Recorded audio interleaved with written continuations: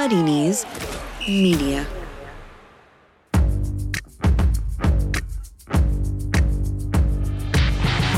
Totally Football Show. Today, Champions League. Liverpool losing at the Wanda. Tottenham going under. Haaland bringing the thunder. And Ladere tearing Valencia asunder. We give all the big stories a ponder, from Spurs losing Son to Liverpool. They weren't worrying, but now they've begun to. Plus, Arsenal's offside blunder in this Totally Football Show in association with Paddy Power.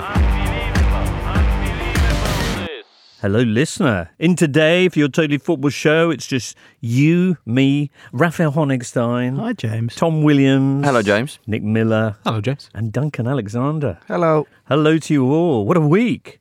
What a week. All that drama, plus other things as well, like Arsenal's making a new offside rule, but they've only just got new sponsors. Little in-joke there. But, of course, the big story was the Champions League. Hey, what a return. What a set of last 16 games. Yeah, very interesting set of games, particularly in that we got a couple of very unexpected results. PSG losing away at Dortmund, notably, and Liverpool, Not so sure Liverpool about losing that one. at But Luton. Liverpool, definitely. In fact, Tom, without any further ado, let's begin with events in Madrid.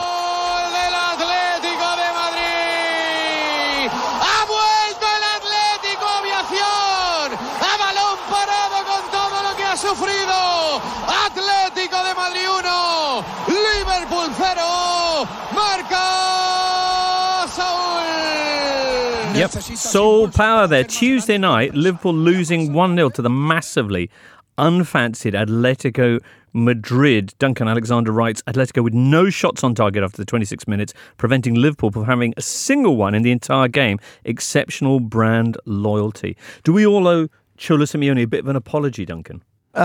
Possibly. I mean, the Liverpool supporters seemed a bit aghast and confused that Atletico would set out like this and play this sort of game, but they were obviously, I mean, it sort of reminded me a little bit of that bit in Return of the Jedi when the Emperor says, I'm afraid this, space station is fully operational, when everyone assumed it wasn't. They knew how to grind out that result. I mean, obviously, it was ironic as well, I guess, that letting in an early goal at the Wanda kind of did for Liverpool, because that was essentially what it did for Spurs in the Champions League in the summer. So in that sense, it wasn't that different. I mean, apart from the fact that Atletico Madrid actually scored an early goal, wasn't that different to, say, the Liverpool performance against Norwich at the weekend or other ones we've seen of late? Yeah, I mean, I think obviously having to take Mane off at half-time was an issue, because he was possibly their most effective forward in the first half. I mean, Salah and Firmino weren't very good. Trent Alexander-Arnold had possibly his worst game of the season. I mean, he had about 3 crosses in the first 10 minutes that all went into the stand.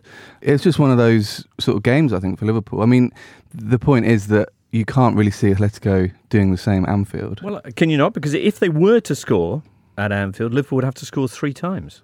Yeah, but they had to score 3 against Barcelona, and they managed that. Right. That doesn't mean they're always going to do it. No, not always. And there is I'm curious about what happened here, though. I mean, Jamie Carragher afterwards was talking about a lack of creativity in midfield, which sounds reasonable. But then this is a team that's currently on the greatest league campaign anyone's ever seen.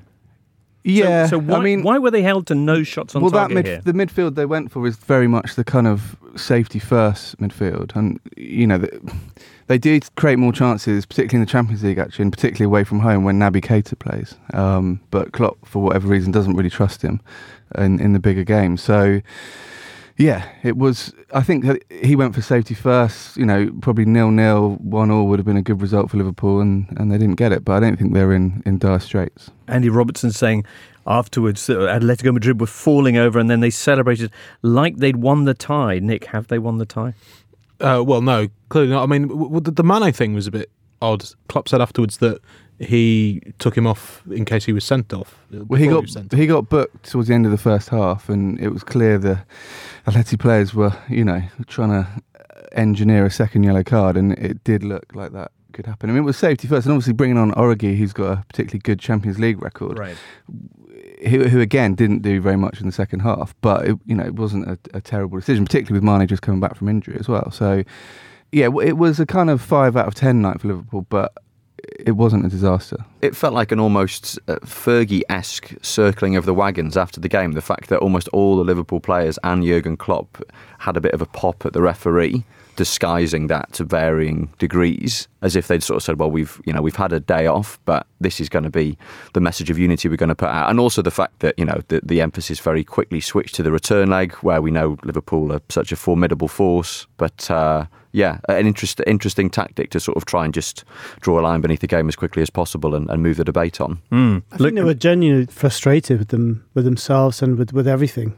They're not used to playing in the Champions League against a side that just doesn't really do anything apart from being destructive. They found it very hard to penetrate those 3 rows, and ultimately they left feeling kind of a little bit sorry for themselves and concerned for their progress.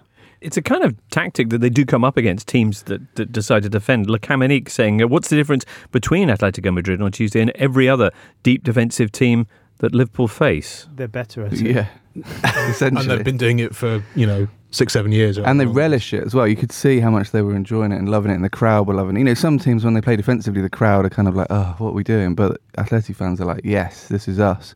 And also, it's Liverpool, that's 6 away defeats since the start of last season in the Champions League. This isn't a rare event. They lose away from home quite a lot in Europe. Okay. And it's also not like Liverpool have been blitzing teams in the league. I mean, obviously they're on this phenomenal run, completely unprecedented statistically, but it's not like they score 4 or 5 goals every week. One of the remarkable things about their season is that they're often quite ordinary, but have this incredible ability to find a winner somewhere, and up against superior defensive opposition and with a midfield that we've known all season long isn't especially creative. Perhaps not all that surprising that they ran aground. It's a recurring theme in the Champions League that teams who play in this tin pot leagues then come up against really good sides and struggle. Well, as you say, it's not that uncommon for Liverpool to lose away from home. What is uncommon, as in it's never happened, is them losing a 2-legged European tie under Klopp's reign. So that augurs well for the return game at Anfield. Less good is the fact that Atletico Madrid have only ever conceded 2 goals in 13 knockout games under Simeone. So they'll be defending their 1-goal margin with aplomb come 3 weeks from now. What's the news on Jordan Henderson, by the way? He was taken off with possibly a hamstring injury, but they weren't sure. So it was like a kind of a twinge, and they took him off as a precaution. So I imagine he might be rested against West Ham, but possibly not out for long term. All right, we'll move on to Spurs, but I just want to check. Who thinks Liverpool should be worried? Tom? Atletico Madrid are the last team that you want to be in this situation against. Right. But given Liverpool's Tom home says record, worried. A little bit worried. Rafa, you say worry. Yeah, worried, but they've overturned worse deficits from first legs in Spain. Okay. Nick? Worried, but I think they'll still go through. Duncan? No problem. Phlegmatic. Lovely. Let's get your takes on Spurs after this. You're listening to The Totally Football Show in association with Paddy Power. Meanwhile, Wednesday also saw Spurs losing by the same scoreline as Liverpool. Very different kind of game, though, as they went down 1-0 to Leipzig. Rafa, you were there, as were you, Nick Miller. We said hello to each other. It was very nice. That's nice. 1-0, the least that Leipzig deserved. Yes, I thought they played well. They controlled the game. They had chances to make it more. Spurs did come back without really doing all that much in the second half.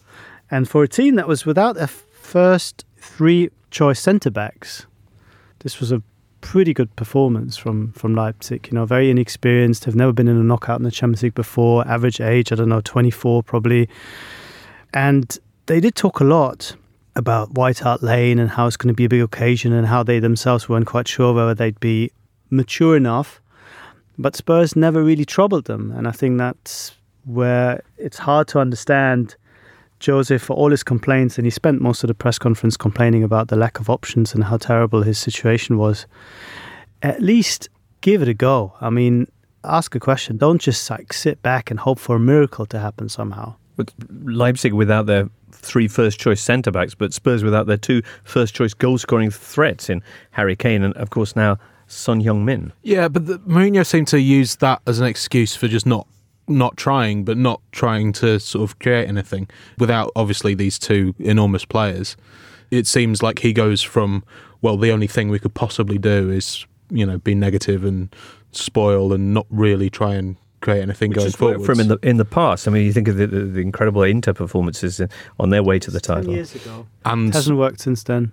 And also the kind of the excuse is that this is a sort of pragmatic way of looking at it, but it's not. Pragmatism is kind of tailoring your game plan to suit the situation, whereas Tottenham were trying to be defensive when they haven't been particularly good at defending this season. They've only kept, I think, 3 clean sheets in 21 games under Mourinho, and so it doesn't seem like a kind of a particularly logical way of approaching a game. Right. It's also unusual for a manager to complain he's got no strikers and then go for a 4-4-2 in the next match. So hasn't got a striker, so try to sort of bodge together one striker from 2 half strikers. Kind of more. And I'm not sure if anyone's asked this, but should Spurs have maybe bought a striker in any of the more recent transfer windows? It's a novel approach, but yeah, I mean, the Spurs as a club have kind of brought this whole thing on themselves by not buying a striker and appointing Mourinho in the first place. Because if they didn't know that this was the kind of thing that Mourinho does, then they haven't really been paying attention recently. I did enjoy his post-game quote that they turned up to a fight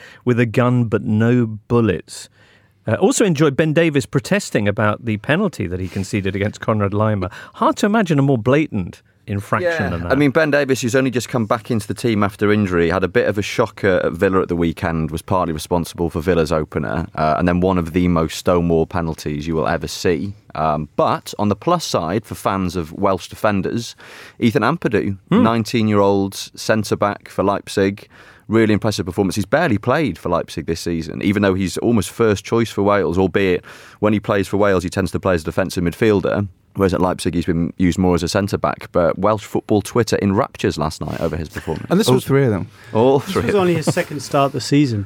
And Nagelsmann had no choice but to play him because defensive midfielders were also out, so he couldn't even play him in midfield. He had to play him as a centre-back, which, again, I think makes you wonder, why not try to force the issue a little bit, to be a bit more direct, I don't know, or even press. I mean, they did nothing. They sat back. They hoped that they could catch him out in 1 or 2 counter-attacks with strikers that aren't necessarily the best counter-attacking strikers in the world. Yes, Lucas Moura is fast, Bergwijn is fast, but they're not unbelievable in that respect. But Spurs never pushed enough. Ampadu playing was another kind of irritating thing about what Mourinho was saying, because he was talking about having literally no options on the bench other than a sort of half-fit Lamela. But they've got Troy Parrott, who he has said isn't ready. Well, maybe good playing off the shoulder, no? Nice, yeah.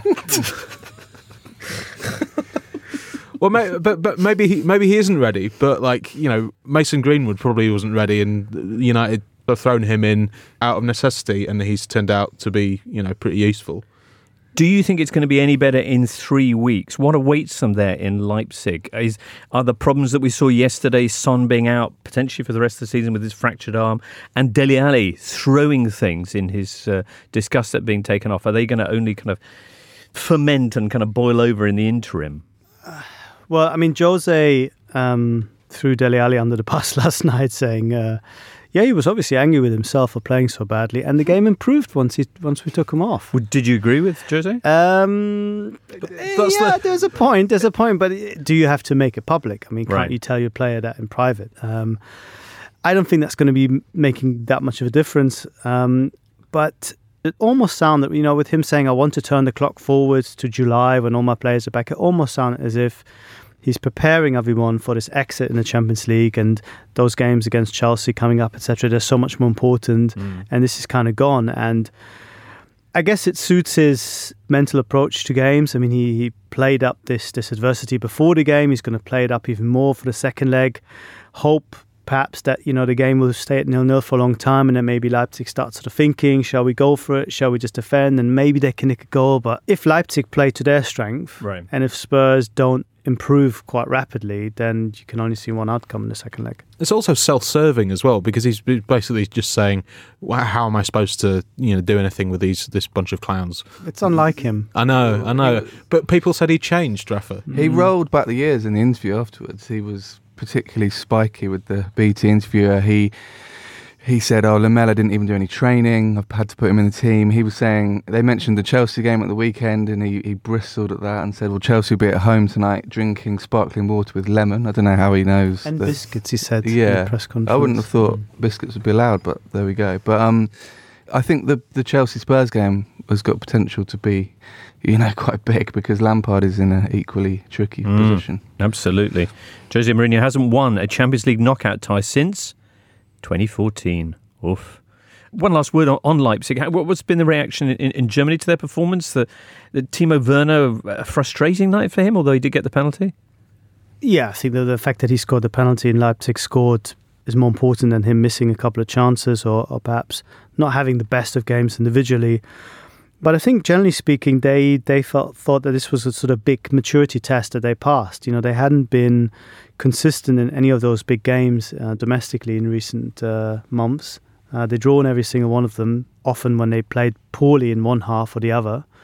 And this was a solid performance throughout the 90 minutes in difficult circumstances.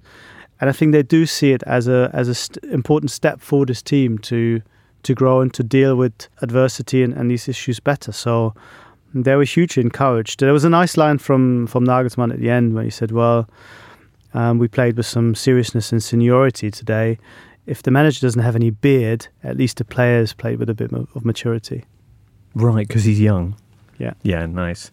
Okay, we're getting the reaction to Dortmund's performance on Tuesday and Atalanta's storming show on Wednesday after this.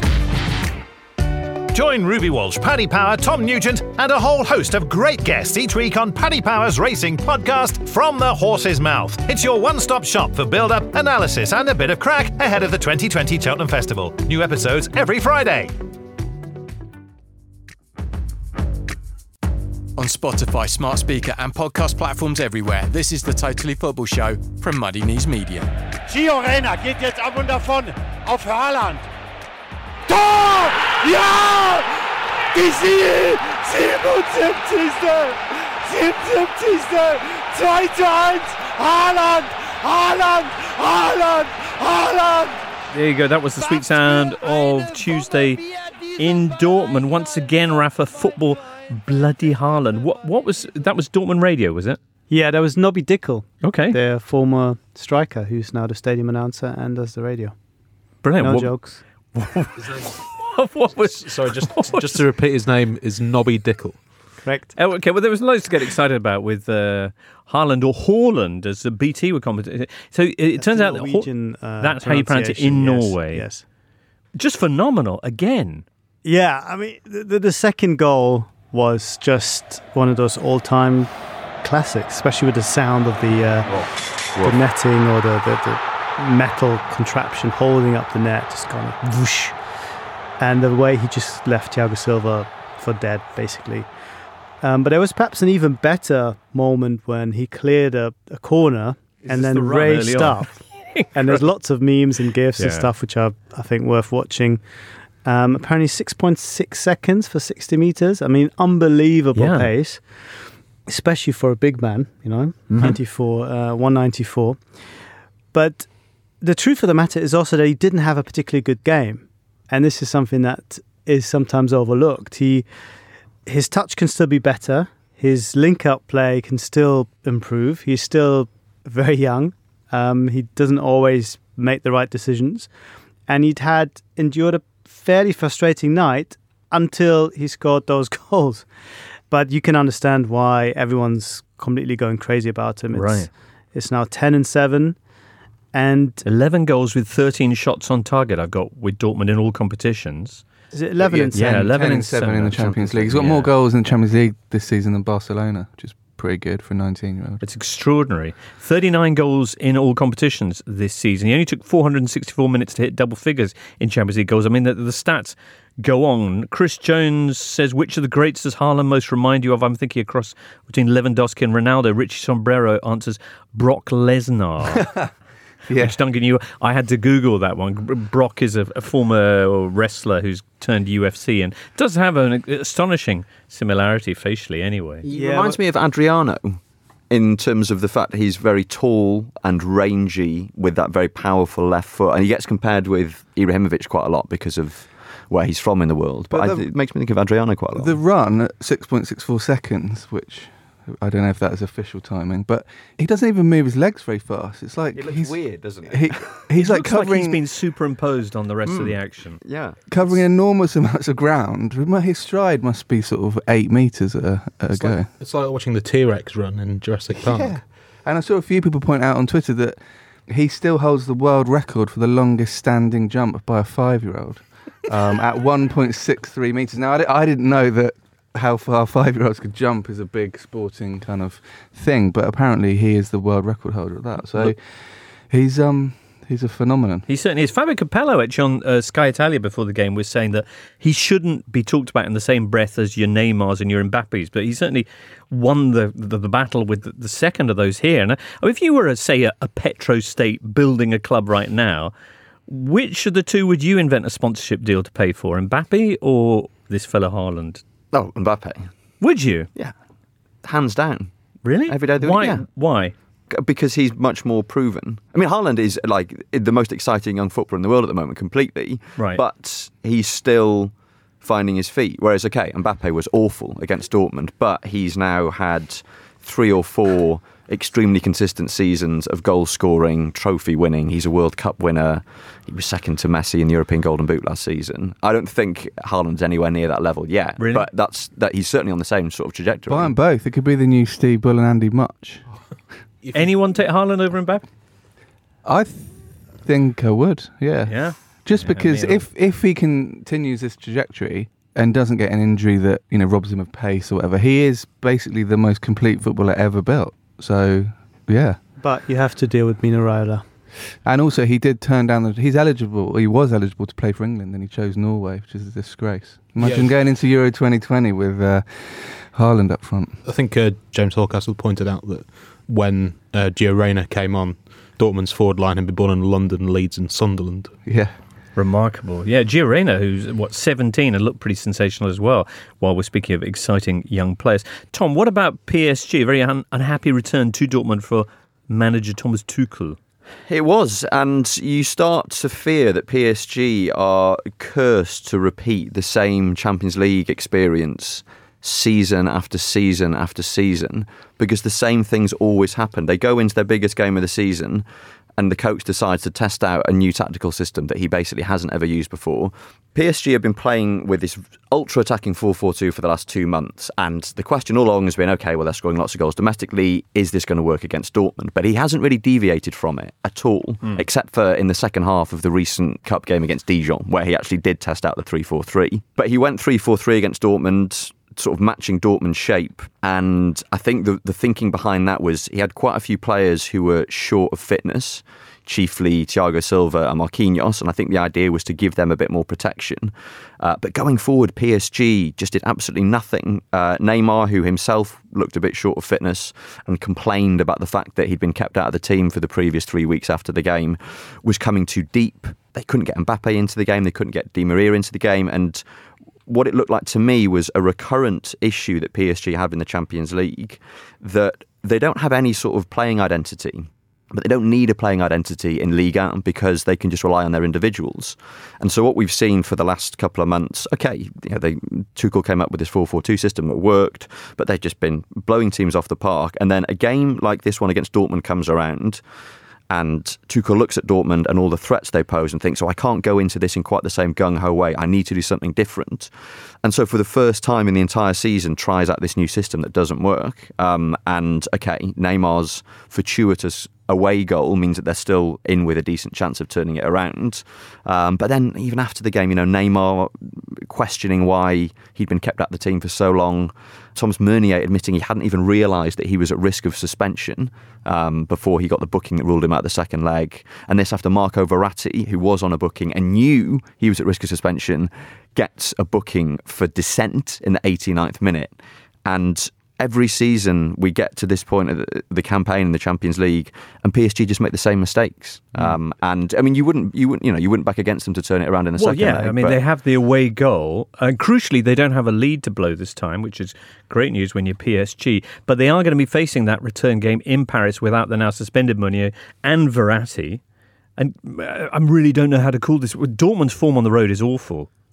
Yes, and they've been conceding too many goals. But the surprise was how good they were defensively. Of course, you can turn it around and say PSG were absolutely terrible, with Neymar just going deeper and deeper, as you said, Tom, and trying to do stuff that really doesn't suit his game, I think, and Mbappe being sort of lost in this inside right position with no reference point ahead of him. They will be getting under pressure. They will be severely tested. It's still, I think, a 50-50 game. But at Dortmund, the great encouragement, the great confidence and satisfaction comes from the fact that they, for once, had balance in their team. You know, they were exciting going forward. They created chances, but they looked solid at the back. They didn't concede too many chances. There was that shot from Neymar that flashed towards the outside of the post when they were a bit indecisive with the ball bouncing around in the box. And there was the goal where Zagadou dives in and misses the tackle. But that was it. So by Dortmund standards, that is a stellar performance defensively. If they can be anywhere near as good, and of course score that crucial away goal, because I don't think this is going to be, it'll be possible to win with a clean sheet. They've got a real chance now, which is much more than I think internally they thought they would have after the first leg. When the draw was made, they were very unhappy. They didn't, of course, talk about it, but they didn't want Tuchel and they didn't want PSG, and they thought this is it, but it might not be. Okay, well, with Dortmund 2-1 up, that's where we'll leave that game. And Raphael Honigstein, you're off, Rafa. I'm off to do other things, but later we'll on be doing other things together. Yes, we will. In this case, listener, the goal show for the Europa League Thursday night. Wow, Europa League gets real. 16 games, boom, 4 hours of goals. Tune in for that if you manage to catch this podcast before it goes to air at 5:30 on Thursday afternoon. Rafa, see you later. Bye. Bye. Meanwhile, at San Siro, it was Maxi Gomez against Mini Gomez in many ways, as Atalanta took on Valencia and took them apart 4-1.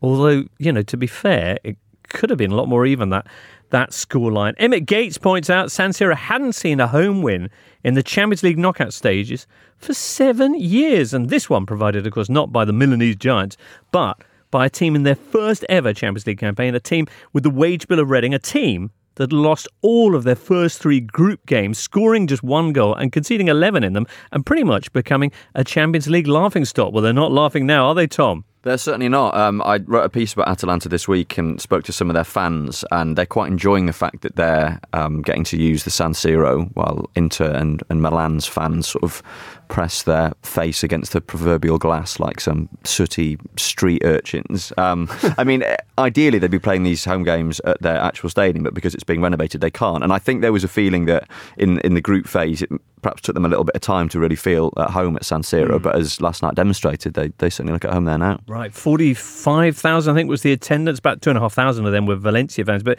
it means that about a third of the population of Bergamo had made the short journey across from that town to see the game and see an absolutely phenomenal performance. Atalanta, crazy to watch. They play essentially like they're drunk. The kind of enormous bravado, slight clumsiness, total lack of responsibility, loads of cheek. Atalanta have had 10 different goal scorers this season in the Champions League, which is more than any other team. They are this year's official fun team, so it's good. The new Ajax. And Valencia, as I mentioned, had loads of chances. They finally got one late on to make the score a little bit interesting.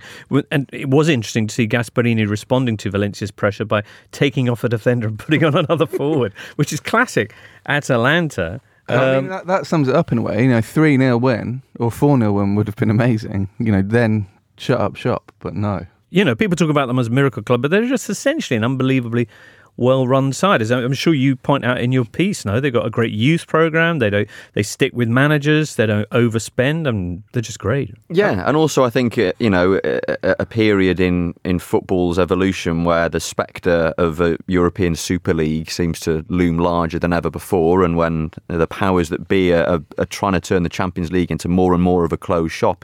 It's great that you do get these examples of well-run clubs like Atalanta and like Ajax, whose budgets pale by comparison to the teams they're up against, but still manage to beat those teams and succeed in the competition. And hopefully these aren't going to be the last examples we ever see of this. You mention Ajax, Tom, who obviously got to the semi-final last year. How far do you think this Atalanta team can go? I think it will be dependent on the draw. And I mean, you look at Valencia, who were missing a lot of key players, notably their first choice centre-backs, both of whom were missing. Rodrigo Moreno at the other end of the pitch. It was a very good draw for Atalanta, and you suspect that against a more savvy team defensively, they would struggle. But there are teams in the competition with weaknesses, big teams in the competition with weaknesses. I don't think there's a particularly foreboding collection of clubs. So I could see them, making the semis, for example. Well, they've got to get past the second leg of the Mestalla, so we'll see how that goes, and then see who they draw. But absolutely fabulously entertaining on Wednesday night, and I'm sure loads of people are going to be tuning in to see that second leg. Next up, we are going to move on to the Premier League. You're listening to the Totally Football Show with James Richardson. Loads of chat to come on all the wrongness in Catalonia currently. Barcelona and nefarious acts and that. Just extraordinary. But time now to talk about the Premier League. We've got Premier League round 27 coming up at the weekend. The reverse fixtures gave us two of the worst Premier League games in memory, actually. Everton-Arsenal, which was 0-0, and Bournemouth's 1-0 defeat to Burnley. But I'm going to say there are some real treats this time around, not least the game at Stamford Bridge, Chelsea against Spurs. What's that, Saturday lunchtime? It is, as Jose Mourinho whined about incessantly on after the game last night. Right. So, fourth versus fifth, just 1 point between them now. And Chelsea, who've been fourth, who've kind of been in stasis in fourth like forever, is this the weekend when they finally drop out of the top four? To be absolutely fair to Mourinho, as again he pointed out last night, they were 12 points behind. Spurs were 12 points behind Chelsea when he took over, now just 1 point. And this is a stat from Daniel Story. Since beating Crystal Palace on November 9th, Chelsea have taken 15 points from 13 games, which is fewer than Newcastle and Watford. Right. So, I mean, It's been coming. And the latest defeat coming, of course, on Monday night, 2-0 to Man United. It's the seventh home game that they've been defeated in all competitions this season. There was controversy here. Chelsea very unhappy at two disallowed goals for them, and the fact that the goal scorer of United's second, they felt, should have been off the field for having kicked Batshuayi in the Batshuayis. Yeah, and I think the sort of consensus was that Chelsea had probably been hard done by on at least one, if not two, of those decisions. Maguire probably should have been sent off. Although he did come up with an excellent excuse. I thought his excuse was really convincing. Wayne Hennessy level. It genuinely made me think for a couple of minutes. If I fell backwards and someone was falling on top of me, what would I do? No, I actually, because until that point, I can't believe if Son got a red card for kicking out, why is Maguire? But if you didn't catch it, what he essentially said was he fell over and could see the player falling onto him, so he extended his legs to basically keep them up to stop them from falling onto him. But I don't think he was. Batshuayi was going to fall on him. He was. Right. Well, he might have fallen on him after being kicked in the cods with someone's studs, but I don't think he was actually falling on him of his own volition. Well, Maguire stayed on the field and contributed an excellent header, which made it 2-0 to United, who can take loads of positives from this game. Another great performance from Bruno Fernandes, Fred impressing lots of people, and defensively looking really solid. Yeah, United looked good. I mean, the first half was one of the lowest quality halves of a Chelsea United game ever, I would say. It was hard to remember that this was the 2008 Champions League final fixture, because they were two teams who couldn't really string anything together. But second half, United really pushed on. I enjoyed Maguire predicting his goal to his brother. Did we see that on text message? His brother messaged him, set plays, every chance for you tonight. And Maguire came back with, yes, I'm going to score around back tonight. Watch. I swinging corner, which I presume means in swinging corner. And his brother said, don't start too far out then. Quite a prosaic convo, but, accurate if nothing else. We don't know, though, whether Harry Maguire predicts that for himself before every game. And this is just the first time it's actually come true. Going forward, I'd like his brother to publish all the texts when he predicts scoring goals. I'm going to balance Batshuayi on my feet. Watch. Just watch. Solskjaer, to be fair to him, has won all 5 of his away games at Chelsea and Manchester City as Manchester United manager, which is more than they'd won in their previous 19 games under Ferguson, Moyes, Van Gaal and Mourinho combined. So he has got some issues, but in the kind of bigger games, he is pretty good. It's almost the story of United's entire season in microcosm, in that they limp along, dropping points, playing badly. I mean, they went into this on the back of 3 games without a win in the league, having not scored a single goal. And just when you feel like, the knives are being sharpened for Solskjaer again, they go and produce a performance like this against one of their traditional enemies and get a very useful 3 points. And players who are having the finger pointed at them, like Anthony Martial, for example, scores a lovely centre-forwards goal. And it just sort of takes the pressure off until, they lose at home to Watford on Saturday, which could quite conceivably happen because this is what they've been doing all season, United. Well, they did lose away at Watford in what was Nigel Pearson's first victory at the Hornets earlier on this season. Are you hopeful of Watford's chances of getting what would be their first ever win at Old Trafford? I mean, they're looking for a second win, Watford, as we discussed on Sunday's pod. That's 4 league games without a win for them now, having had that very impressive burst of form after Pearson came in. It's very difficult to predict what you're going to get from United this season. They have generally struggled when teams have defended against them. I was there for that game at Vicarage Road when Watford beat them, and United completely dominated possession, did nothing with it, and then got hit a couple of times on the counter-attack, basically. So, I mean, you expect that will be the formula that Watford will try and reproduce. As for Chelsea, it's Spurs. I mean, the thing with Chelsea is that they did look better when Olivier Giroud came on, and you wonder whether he will finally get a start possibly in this game, because although his goal was legitimately ruled out, I mean, that was VAR doing what it should do. He was offside and it was ruled out. I mean, it was the other 2 VAR decisions that were the issue for Chelsea. But I mean, surely he's earned a chance to play now. It is staggering that Lampard has used him as sparingly as he has.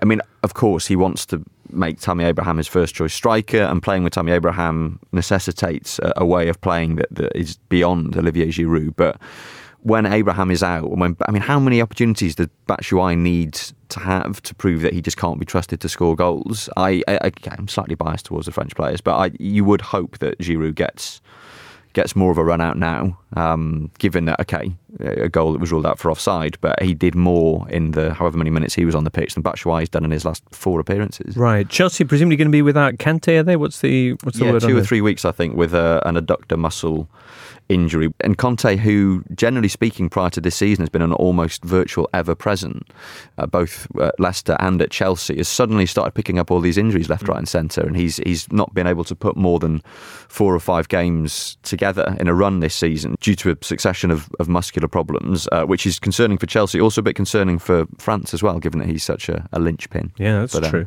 What about Spurs, though, as we mentioned, without Son Heung-min now? Would you expect Mourinho, who, by the way, has never won in the Premier League at Stamford Bridge as a visiting manager, would you expect him to do with his lineup for Saturday? I'd imagine he'll do something vaguely similar to how he approached the Leipzig game, even though that didn't work.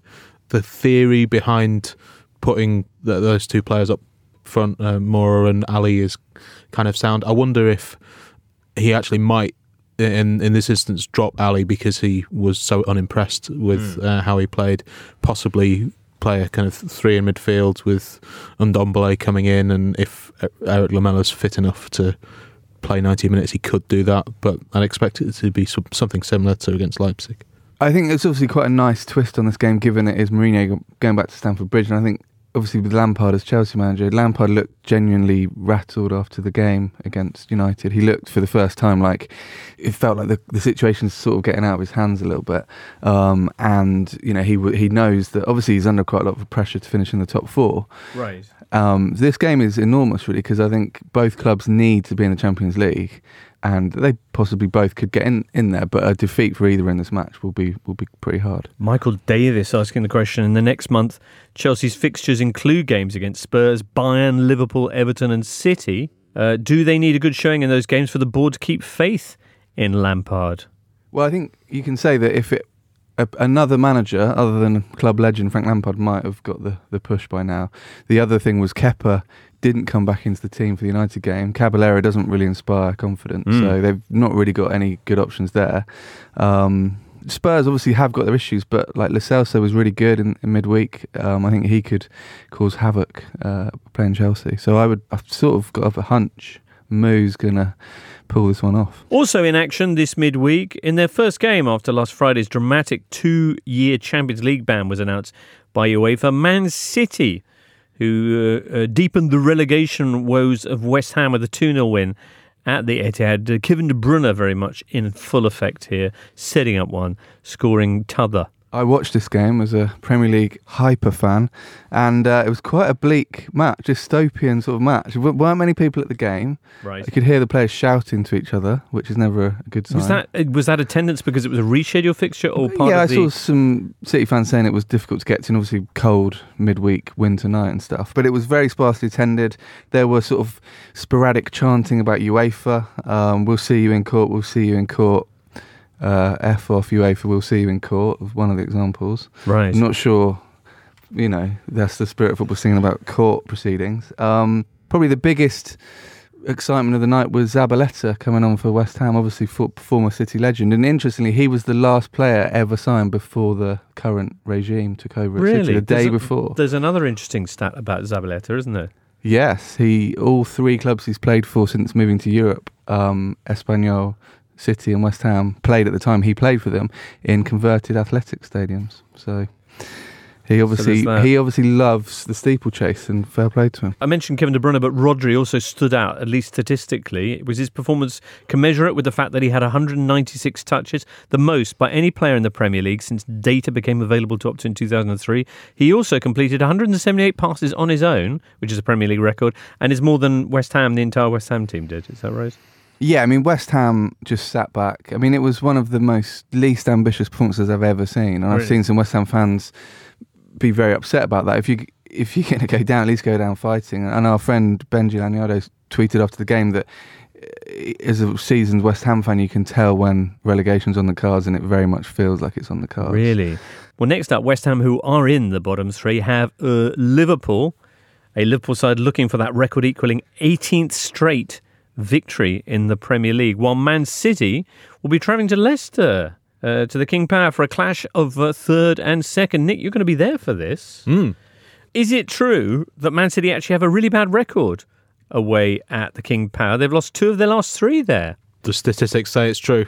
Yeah, it is true, isn't it? Do you think that's going to be a similar story this time around? No, unless they haven't looked quite themselves in the sort of last few weeks. Jamie Vardy, I don't think hasn't scored since the reverse fixture. That's right, 2 months ago. I wonder whether he's been playing.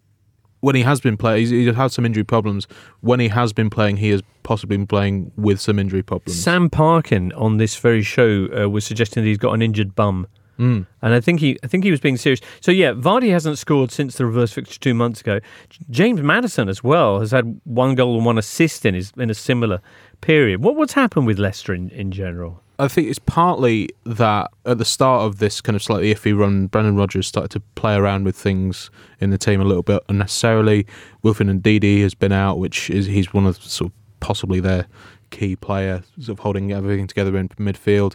Also an element that when they were playing so well earlier on in the season, it was one of those situations where everything was going right, and it was quite a sort of delicate balance. And if just a few things get thrown off in that, like Ndidi being out or like Maddison having a bit of a dip in form, then it throws the rest of the whole team out, and they can't perform as they have been doing. Yeah, they were definitely overperforming the underlying numbers, if you like, in the autumn. But even so, in a normal inverted commas season, Leicester would be right up there scrapping for first place. So they are not in great form. What do you mean? With that points total? That points total in some previous seasons has been enough to put you in and around the battle. It's a remarkable thought, isn't it?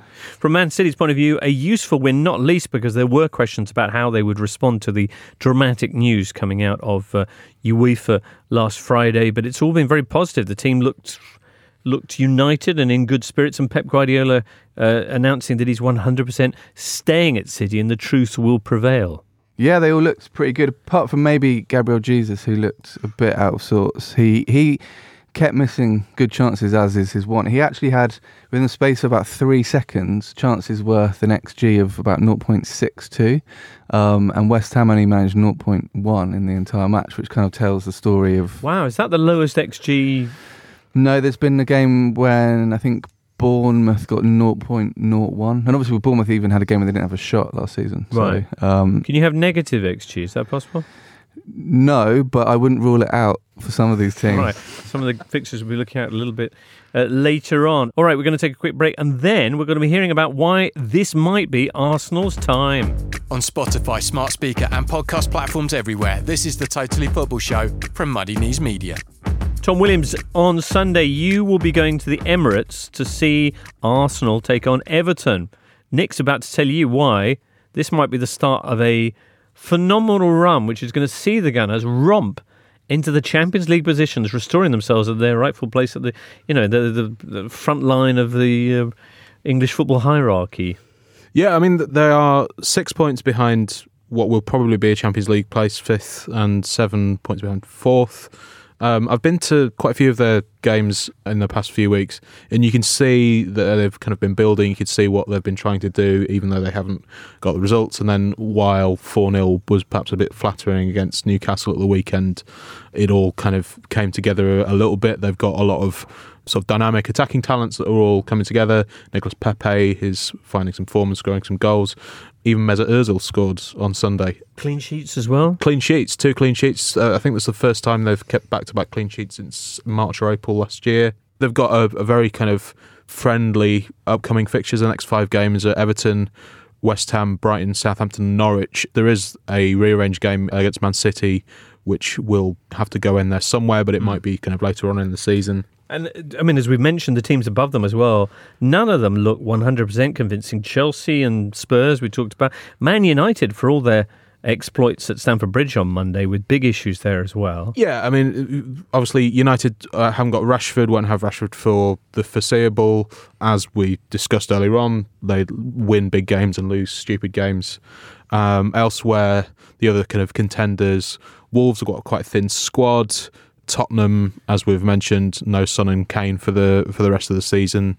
Sheffield United probably look the most solid of the rest of them, but they don't really score many goals, so that's always a factor. Are Arsenal going to be in the Champions League next year? I think so. Yeah, I think they are. They've got a tough run in, right? But if they win 4 or 5 of their next games, they'll be kind of right in the mix. I think with the mid-season players' break, as we like to call it, a lot of teams came at a bit of a bad time. Maybe it spoilt their rhythm, but I think Arsenal probably benefited more than any other team. You know, they 2 weeks away when Arteta could actually preach and almost like a new pre-season. So I think that's really going to help. And the fact that obviously everyone focused on all the draws, but with that win against Newcastle, now he's only lost 1 league game as Arsenal manager, so it's starting to look like a pretty kind of impressive, solid run. So right. The reverse fixture between these two sides, Arsenal-Everton, saw the drabbest of 0-0 draws with both Arteta and Ancelotti watching from the stands. They were both about to take over. Yeah, like a kind of Premier League Statler and Waldorf. And it was interesting because I'm not sure we'd ever had that situation of both teams being watched by incoming managers. And yeah, I mean, both Arteta and Ancelotti have clearly had positive impacts on their respective teams. Everton have won 5 of 8 under Ancelotti. Arteta has only won 2 of 8, but they've only lost 1 of those. And of course, coming off the back of that 4-0 win over Newcastle last weekend. Do you think that they're going to wreck Everton, that they're going to wreck Nick's carefully honed theories about Arsenal? Well, I mean, the form would suggest that Arsenal should be on guard. I saw an interesting stat on Twitter from David Alexander Hughes, which said that Everton have been averaging 144 vertical passes per game compared to only 88 in the 8 weeks before he joined. And Ancelotti spoke about the need for Everton to be a bit more direct when he came in, and that appears to be what's happened. So yeah, given the form they're in, the fact that players like Richarlison and Calvert-Lewin are enjoying their football, you'd expect they'd give Arsenal a good go. I mean, if you look at Everton's forthcoming fixtures, after Arsenal, they're then at home to Man United, away to Chelsea, and home to Liverpool. So, you know, they're 2 points above Arsenal in the table, so they're not out of the Champions League picture themselves. So these next 4 weeks will be a real test of that.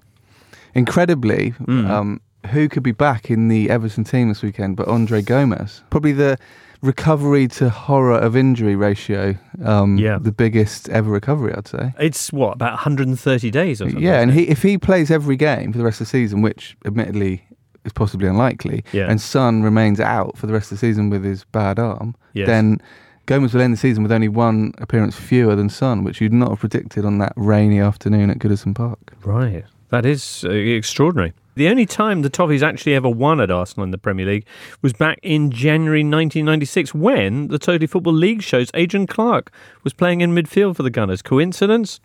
Question mark. It's not for us to say. All right, Arsenal have Olympiacos away in Piraeus on Thursday evening. So, factor that one into your calculations. Elsewhere, what awaits us this weekend in the Premier League? Loads of relegation scraps. Watford, as we mentioned, are at Man United, having beaten them already this season at Vicarage Road. Saints face Villa, which is, intriguingly, the team that concedes most at home against the team that concedes most on the road. So, could be goals and St Mary's. West Ham have Liverpool on Monday night. David Moyes whipping up his Simeone impression. Burnley have Bournemouth in a rematch of the fixture that gave us the lowest shot totals in the history of the Premier League. Norwich's farewell tour takes them to Wolverhampton, and Brighton visit the Blades, who are now just 2 points off fourth place. Are Sheffield United going to make the Champions League? No. But we are sat here in late February talking about whether Sheffield United could make the Champions League, which is something I don't think we thought we would be doing in August. So hats off. Just one win in their last 11 in the league for Brighton. If you think about it, they've had more goals ruled out by VAR than any other team. Sheffield United 5 this season. So where could they be without that? Yeah. As I was saying, Brighton, one win in their last 11 Premier League games. They've been off to Spain, where 4 of their players were filmed inhaling from balloons. And not because they were making animals or anything, I don't think. This is one helium balloons just to get a funny voice. No. Although that is brilliant. I did that last weekend, actually. Did you? Yeah. And what were the circumstances of that? It had been my son's birthday a few weeks before, and the balloon was ready for disposal. But if you've got a helium... inhaled the stale helium out of the balloon? Yeah. That must have tasted horrible. Wouldn't really taste of anything. Right. How did you sound afterwards? Your classic helium voice. Right. We should do a helium show. Or like bonus material. Right. Yeah. Need a lot of balloons. What did you say when did you choose your words quite carefully? I decided to go for, do you remember the Steve Coogan IRA day-to-day? Yeah. I went for that. Yeah. Your tone is antagonistic and you're making me very angry. By the way, listeners, if you're curious what's going on here, your voice is produced by the muscles of your larynx vibrating the air, and helium vibrates at a slightly different pitch. I didn't know that. I just assumed it was magic, but that is great. Great. So basically, and the frequency comes out as much higher. Wow. Well, there you go. That's the Blades against Brighton. Duncan, you wanted to add something about West Ham, I think. Well, just we touched on it earlier. Liverpool obviously are Liverpool with these incredible numbers in the Premier League. West Ham, equally bad numbers almost. And David Moyes famously has got a terrible record away at the old Big Four as a manager. He's never won an away game. Really? Drawn 20, lost 36. Now, so if West Ham were to win at Anfield on Monday, possibly the biggest shock result in the history of the Premier League, I would say. Really? Yeah. Okay. Tom, meantime, you wanted to, I think, say a line or two about Saints Aston Villa. Yeah, well, as you mentioned, Southampton have got a dismal home record. They've only picked up 11 points at St Mary's this season, which is the worst home return of any team in the division. And I was just sort of looking at possible explanations for their disappointing home form. And I think one of the issues Southampton have is that they're quite a reactive team. And I don't mean that as a criticism, but whether they are pressing teams or whether they're playing on the counter-attack with the pace of people like Nathan Redmond and Danny Ings, that they've got different ways of stopping other teams playing, but they're not as adept at sort of taking the initiative themselves. And just looking at some of their stats, they are first in the league for fouls per game away from home, but only 8th in the league for fouls per game in home games. Obviously, fouls are bad and not to be applauded, but a team committing lots of fouls suggests a team that are up for it and in your face. And also shots per game. Passion. Shots per game, they're 5th in the league for shots per game away from home and 15th in the league for shots per game when they're at St Mary's, which again suggests that they are, for some reason, a bit less up for it at home. And I think it's because it's a lot easier when you are a more reactive team to play that way in front of your own fans, because there's an expectation you're going to be on the ball more and you're going to try and take the initiative. And there are suggestions that the St Mary's crowd is perhaps not the easiest crowd to play in front of when things aren't going well. Oh, really? So that could be a factor as well. They are an interesting team statistically, Southampton. They're very kind of different to a lot of teams. They've scored more goals this season from high turnovers, so basically winning the ball high up the pitch and then having a shot, than any other team. So when their kind of game plan works, it tends to work. And you're right, when it doesn't, it tends to go very wrong. So basically, I think within 10 minutes of a Southampton game, you can almost tell if they're going to win or lose. That's handy. Well, they're up against Villa this weekend. As mentioned, Wolves are up against Norwich. Wolves, of course, have Espanyol at Molineux on Thursday night. Man United are travelling to Bruges ahead of their clash with Watford. Games that we haven't mentioned include Crystal Palace against Newcastle, the big Benteke v Joe Linton showdown potentially. Coincidentally, these are the two lowest scoring teams. And in the two lowest XG teams as well. I mean, they're not really... If you combine their XG, they've got about 46 this season, which is about the same as Leicester on their own. They're not going... There might be a bit of niche beef in this game as well, because if people remember, Steve Bruce left Crystal Palace under dubious circumstances quite a long time ago. So he was the Palace manager. He hadn't been there very long, in the Simon Jordan era, and he decided he wanted to move to Birmingham. So he tried to resign, but Palace refused to let him resign, took him to court to stop him resigning, whatever. Then decided to appoint the Birmingham manager, Trevor Francis, which allowed Bruce to then go to Birmingham. So it was all a bit of a love triangle with Bruce and Francis. Do you remember when they had to sue Tony Pulis because he and Ian Dowie as well. So they sent someone to Ian Dowie's unveiling at Charlton, was it? He went to Ian Dowie, said, I want to leave Palace because I want to be closer to my family who lived up north. And technically, the Valley is more north than Selhurst Park, but not that much. So what happened? They sent somebody to his presentation, with a subpoena or something? Yeah, with a piece court order. With some kind of piece of legal paper to wave at him. Brilliant. Basically, being a solicitor for Crystal Palace in the 2000s was a very profitable lifestyle. You're undermining the move north to the Valley, I think. Key access to the Blackwall Tunnel. Which, and even City Airport, I guess, if you needed. Absolutely. So, Speaking of Steve Bruce, have you seen that quite amusing clip of him that surfaced this week from, I think, the start of a press conference? He's swigging from a bottle of water and a journalist who's off camera asks something like, how was the break? And Bruce puts down the water bottle and goes, what was that? How was the bacon?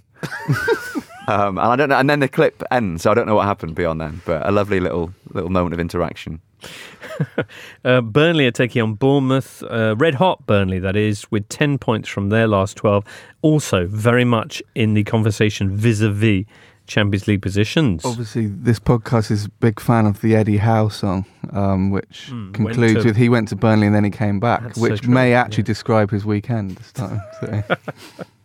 All right, Burnley have won 3 of the last 4 Premier League games. Will they make it 4 from 5? We'll be finding out and discussing that, of course, when Totally Football Show comes to you early Monday morning. Still to come in today's show, we'll be digging into that huge Barcelona mess that's unfolding in the Catalan capital. Right now, though, time for a bit of Paddy Power. Hello, listener. Producer Charlie here. We've got Lee Price from Paddy Power on the line ahead of another big Premier League weekend. Lee, it's all tightened up near the top. We don't know what might secure Champions League football, but who's going to finish 4th? Yeah, the whole City thing has plunged our Champions League markets into chaos, which I'm sure is the main ramification people are talking about. But we've had to open a clunky sounding to finish in the top 5 market. The Everton Trophy just got juicy. As for 4th, Chelsea lead the way in the betting and are odds on to finish in the top 4 at 10 to 11, which does sound good, but it was so much better not that long ago when they were something like 1 to 8. Now they've got Spurs breathing down their necks at 5 to 2 and Manchester United at 7 to 2. It's been 24 years since Everton won at Arsenal. Could it happen this Sunday? Wow, I can't quite believe that. Surely everyone's won at Arsenal the last 4 years, let alone 24. But the odds do suggest that this is a good opportunity for the Toffees, with their hosts not odds on at the Emirates, and that only usually happens against the big boys, or Brighton.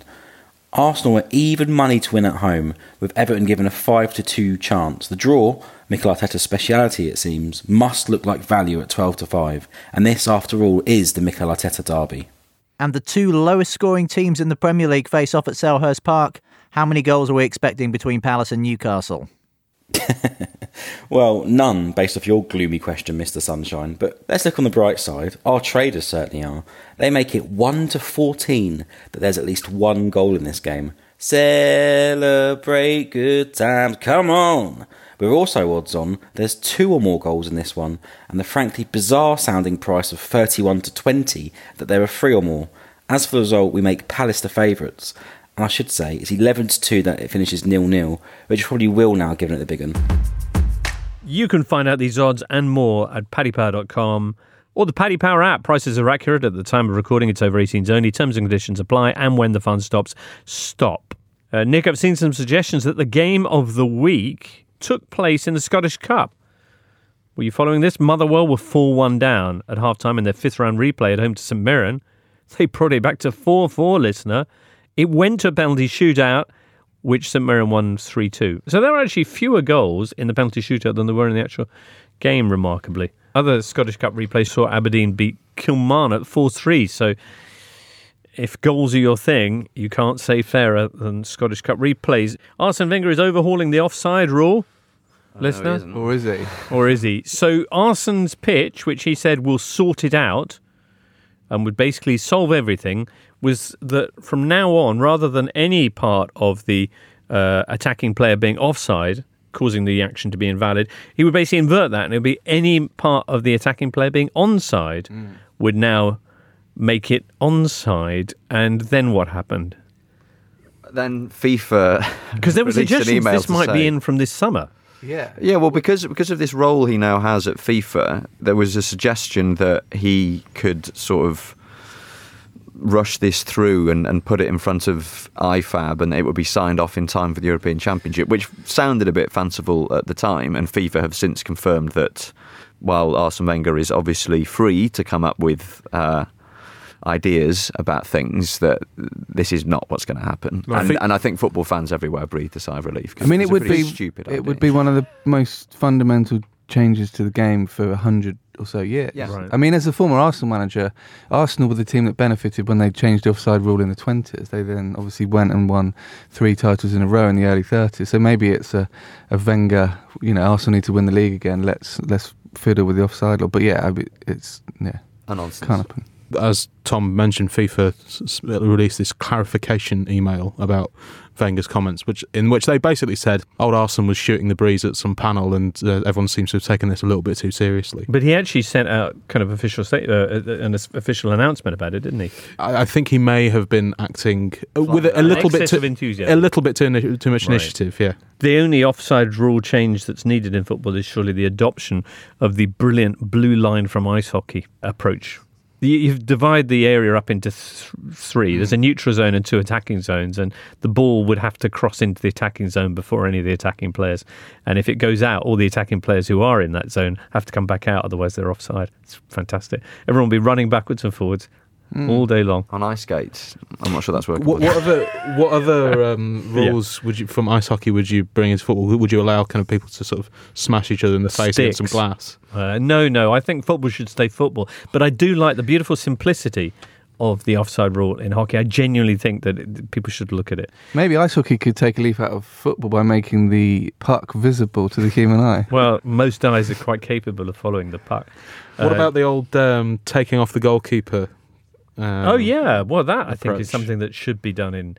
But anyway, we're not here to talk about ice hockey. You're bogged down. Sorry. Because there's Barcelona. 2 things about Barcelona this week, both of which have caused eyebrows to soar skywards.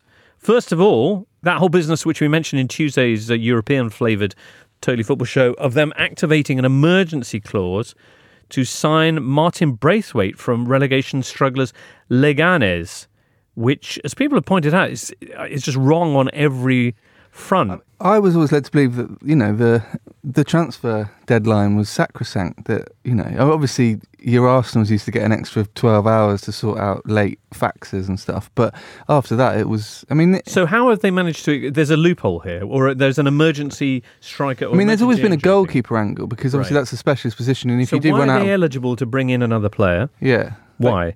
Well, basically, if they can prove that they have a shortage in certain positions, and they basically have a doctor's note to say... Can't Spurs do that then? Well, no, because they don't play in Spain. But this is a specific, this is a Spanish thing, right? And I think Alvaro was talking about this on Tuesday's pod, where they can only sign someone who's playing in the Spanish system or someone who's unattached and a contract. And they've chosen to buy the top scorer from. So they activated his release clause. So his current club or previous club had no say in the matter. Leganés, I don't think can sign a replacement, although I did see a suggestion this morning that they're going to basically say to the Spanish FA, come on, this isn't really on, you're allowing... Because I think he's their top scorer. He is their top scorer, yeah. If the Leganés can then sign someone, do that team then say, well, what about us? And then it just basically triggers this domino effect. And also, is he going to play for Barcelona, Martin Braithwaite? No, he's... Former Middlesbrough player Martin Braithwaite. Yeah, who scored, I think, 8 goals across 2 seasons in the Championship for Middlesbrough. Yeah, they're basically screwing over a team who are fighting against relegation so they can have this guy on their bench for the rest of the season. How long ago did the transfer window close? What are we? It's like February now, it's like 3 weeks ago. And do they still have Griezmann and Messi and Fati, to name but a few? They do, yeah. And just extraordinary. I don't quite know why they can't call up some players from their B team. I don't know. Also think how Martin Braithwaite's going to feel on his first day at training when he walks in and like you didn't really want me.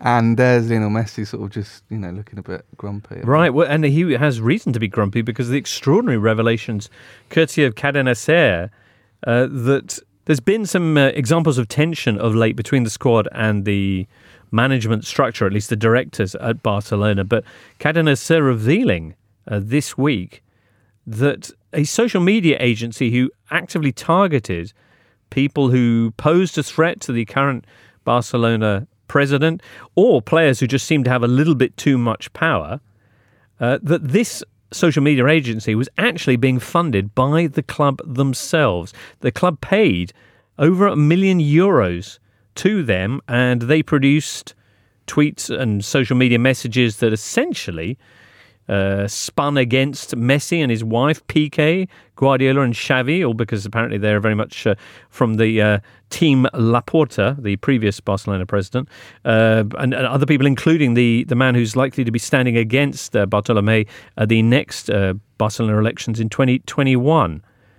Just incredible, no? It's a classic example of people thinking that you can do something online and that you won't get found out. I mean, we see it in loads of areas of life, and it's just Barcelona do not feel like a club that's got a good succession planning regime in at the moment. It feels like basically once Messi leaves or retires, right, they're in trouble. Well, and the notion of Leo Messi leaving, I think, has always seemed a bit fanciful, but between one or two other things that have happened lately and the fact that, according to these revelations, his own president has been paying a social media agency to write rude things about him and they've given him a contract where he can leave for free every summer if he wants to. Yeah, I mean, Barcelona, I would say, currently feel in a more perilous position than at any time in the last 10, maybe even 15 years, in that the players who have moved on, Xavi, Iniesta, etc., their replacements haven't yet really settled in. The Griezmann signing, which never made any sense, given the fact that Barcelona are always going to be wedded to a playing system where there is no obvious role for Griezmann in the 4-3-3. That hasn't yet paid off. He scored the odd lovely goal, but I don't think him and Messi are fully on the same wavelength yet. Obviously, they've had injury problems and all the rest of it, but it does feel a little bit precarious there. And they've also weighed in on the Manchester City situation, and Pep Guardiola has hit back at Barcelona, which is not something you see very often. So, yeah. Interesting. Well, more perhaps on that in next Tuesday's Totally Football Show. Before that, we will be returning Sunday night, your Monday morning, with our reaction to all the stuff that happens over the weekend. Many thanks for the moment, though, to you for listening in, listener. Tom Williams for being here. Raphael Honigstein, who was here. Duncan and Nick as well. Thanks. Bye. And have a great weekend. We'll catch up with you Monday morning. You've been listening to The Totally Football Show, a Muddy Knees Media production. For sales and advertising, please email sales@muddykneesmedia.com. Keep up to date with everything across our Totally Football network at The Totally Show on Twitter, and make sure you check out our brand new website too, thetotallyfootballshow.com.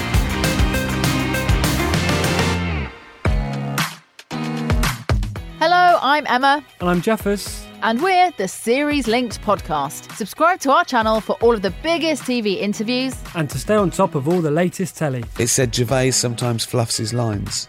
Like I'd have left them in. It's a stunning place to shoot. I put something up on Instagram and then somebody would post going, oh, look at you lazy-eyed and you're ugly, aren't you? And on the way in upcoming episodes, we speak to Imelda Staunton, David Baddiel, Carl Pilkington and many more. Just search for Series Linked. That's Series Linked.